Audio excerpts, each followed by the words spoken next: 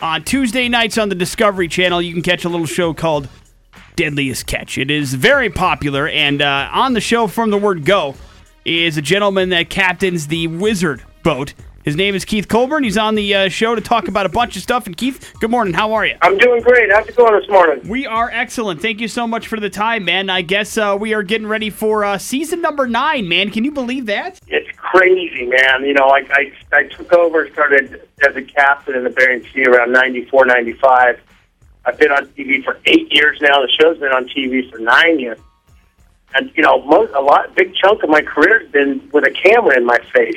And, you know, people basically dissecting what we're doing out there in the Bering Sea. And from trip to trip and week to week, people are watching it, which is really, to be honest, still kind of bizarre and surreal to those of us that are on the show. You know, it's interesting you say that because my question is, you know, last season was so incredible and dangerous, yet for TV purposes, you know, what we're seeing is majestic and beautiful, but yet it's extremely dangerous weather to be working in. That has got to be kind of like a real big contrast, and like what is great for TV isn't always great for your life. No, exactly. You know, I mean, people sit there and they say, oh my God, you know, I saw that 25, 30-foot wave and it freaked me out. Well, you know what?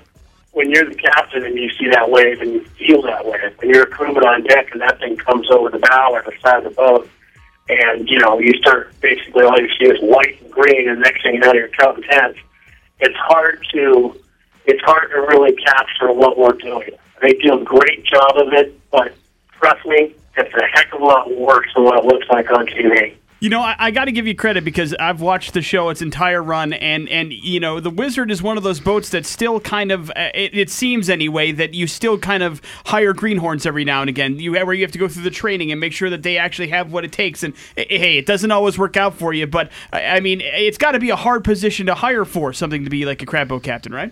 You know, it's not easy, and you know, one of the reasons why you see so many greenhorns go through the Wizard is because we run with a bigger crew. You know, most crews are 5-man crews. You know, 6-man crews on the Wizard. We go with 8 guys. So, you know, we're constantly looking for that greenhorn that hopefully is going to make it through the season and want to make a living and make a career out of being a fisherman. And you know, to be honest, most kids they don't want to do that. You know, they get a taste of hard work and they'd rather be home playing video games or doing something else. So it's really difficult to find that kid that's got the right tenacity and perseverance and moxie, basically, do it.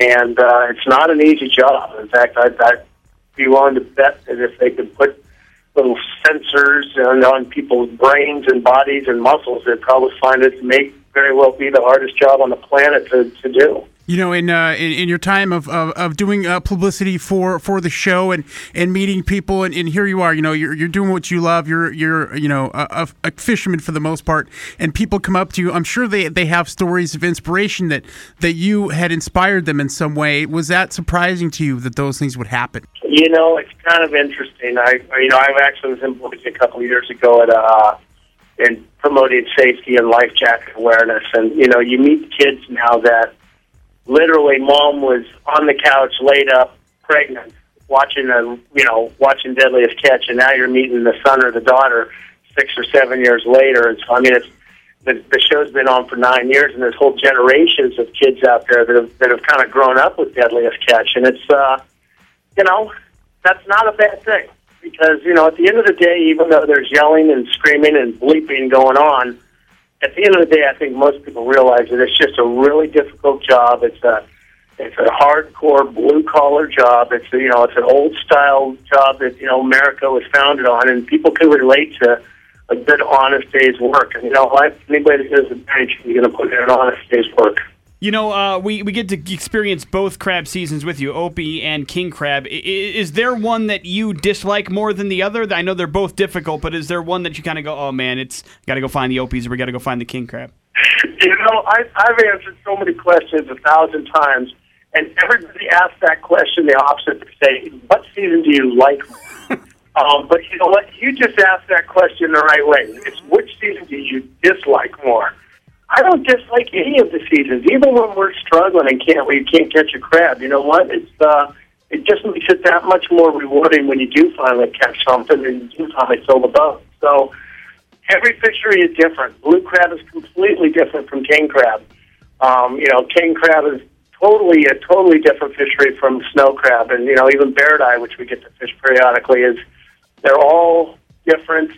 How you basically set your mind up and the boat up and the crew and everything to try and catch crab in different fisheries is totally different. And they all bring their own rewards in a different way. I mean, hey, when you're fishing blue crab, if you're on a 20 average, and they're barely covering the door, hey, that's hot fishing, man. Let's celebrate. Right. When you're on king crab and the pots are 3/4 full and you're putting in $4,000 or $5,000 worth of crab every 3 minutes, you know what? Hey, let's celebrate. And then with opie fishing, heck, my boat holds over 400,000 pounds of crab. I mean, you go out there and you fish for a week or 8 days and you fill the boat and you bring in close to $1 million worth of crab. It's, they're all, it's just all relative as to how you go about fishing each fishery. So I like them all, but I can't lie. There's definitely days when I really don't like my job. That would be completely honest there. I think another thing that makes the show so special is that it's obvious there's a special fraternity with you and the fellow boats that are out there, and just the dangerous job and the experiences that you share. It really kind of endures you to the people watching, and I think it's great, man, and I appreciate what you do. Well, and that's something that people kind of get a little bit of feel for, is that, at the end of the day, we're a tight-knit little crew on each boat, and we're independent of the rest of the fleet, but we all know that, things change real quick in the Bering Sea, and that those boats, regardless of whether you're an hour away or 10 hours away, if you're the closest guy and you can help a guy out, boats know that's, we're our own support team out there. And, we basically look out for each other, and, hey, yeah, we'll yell at each other on the radio and we'll fight over crab out on the fishing grounds. But you know what? When the storm hits, we're all brothers.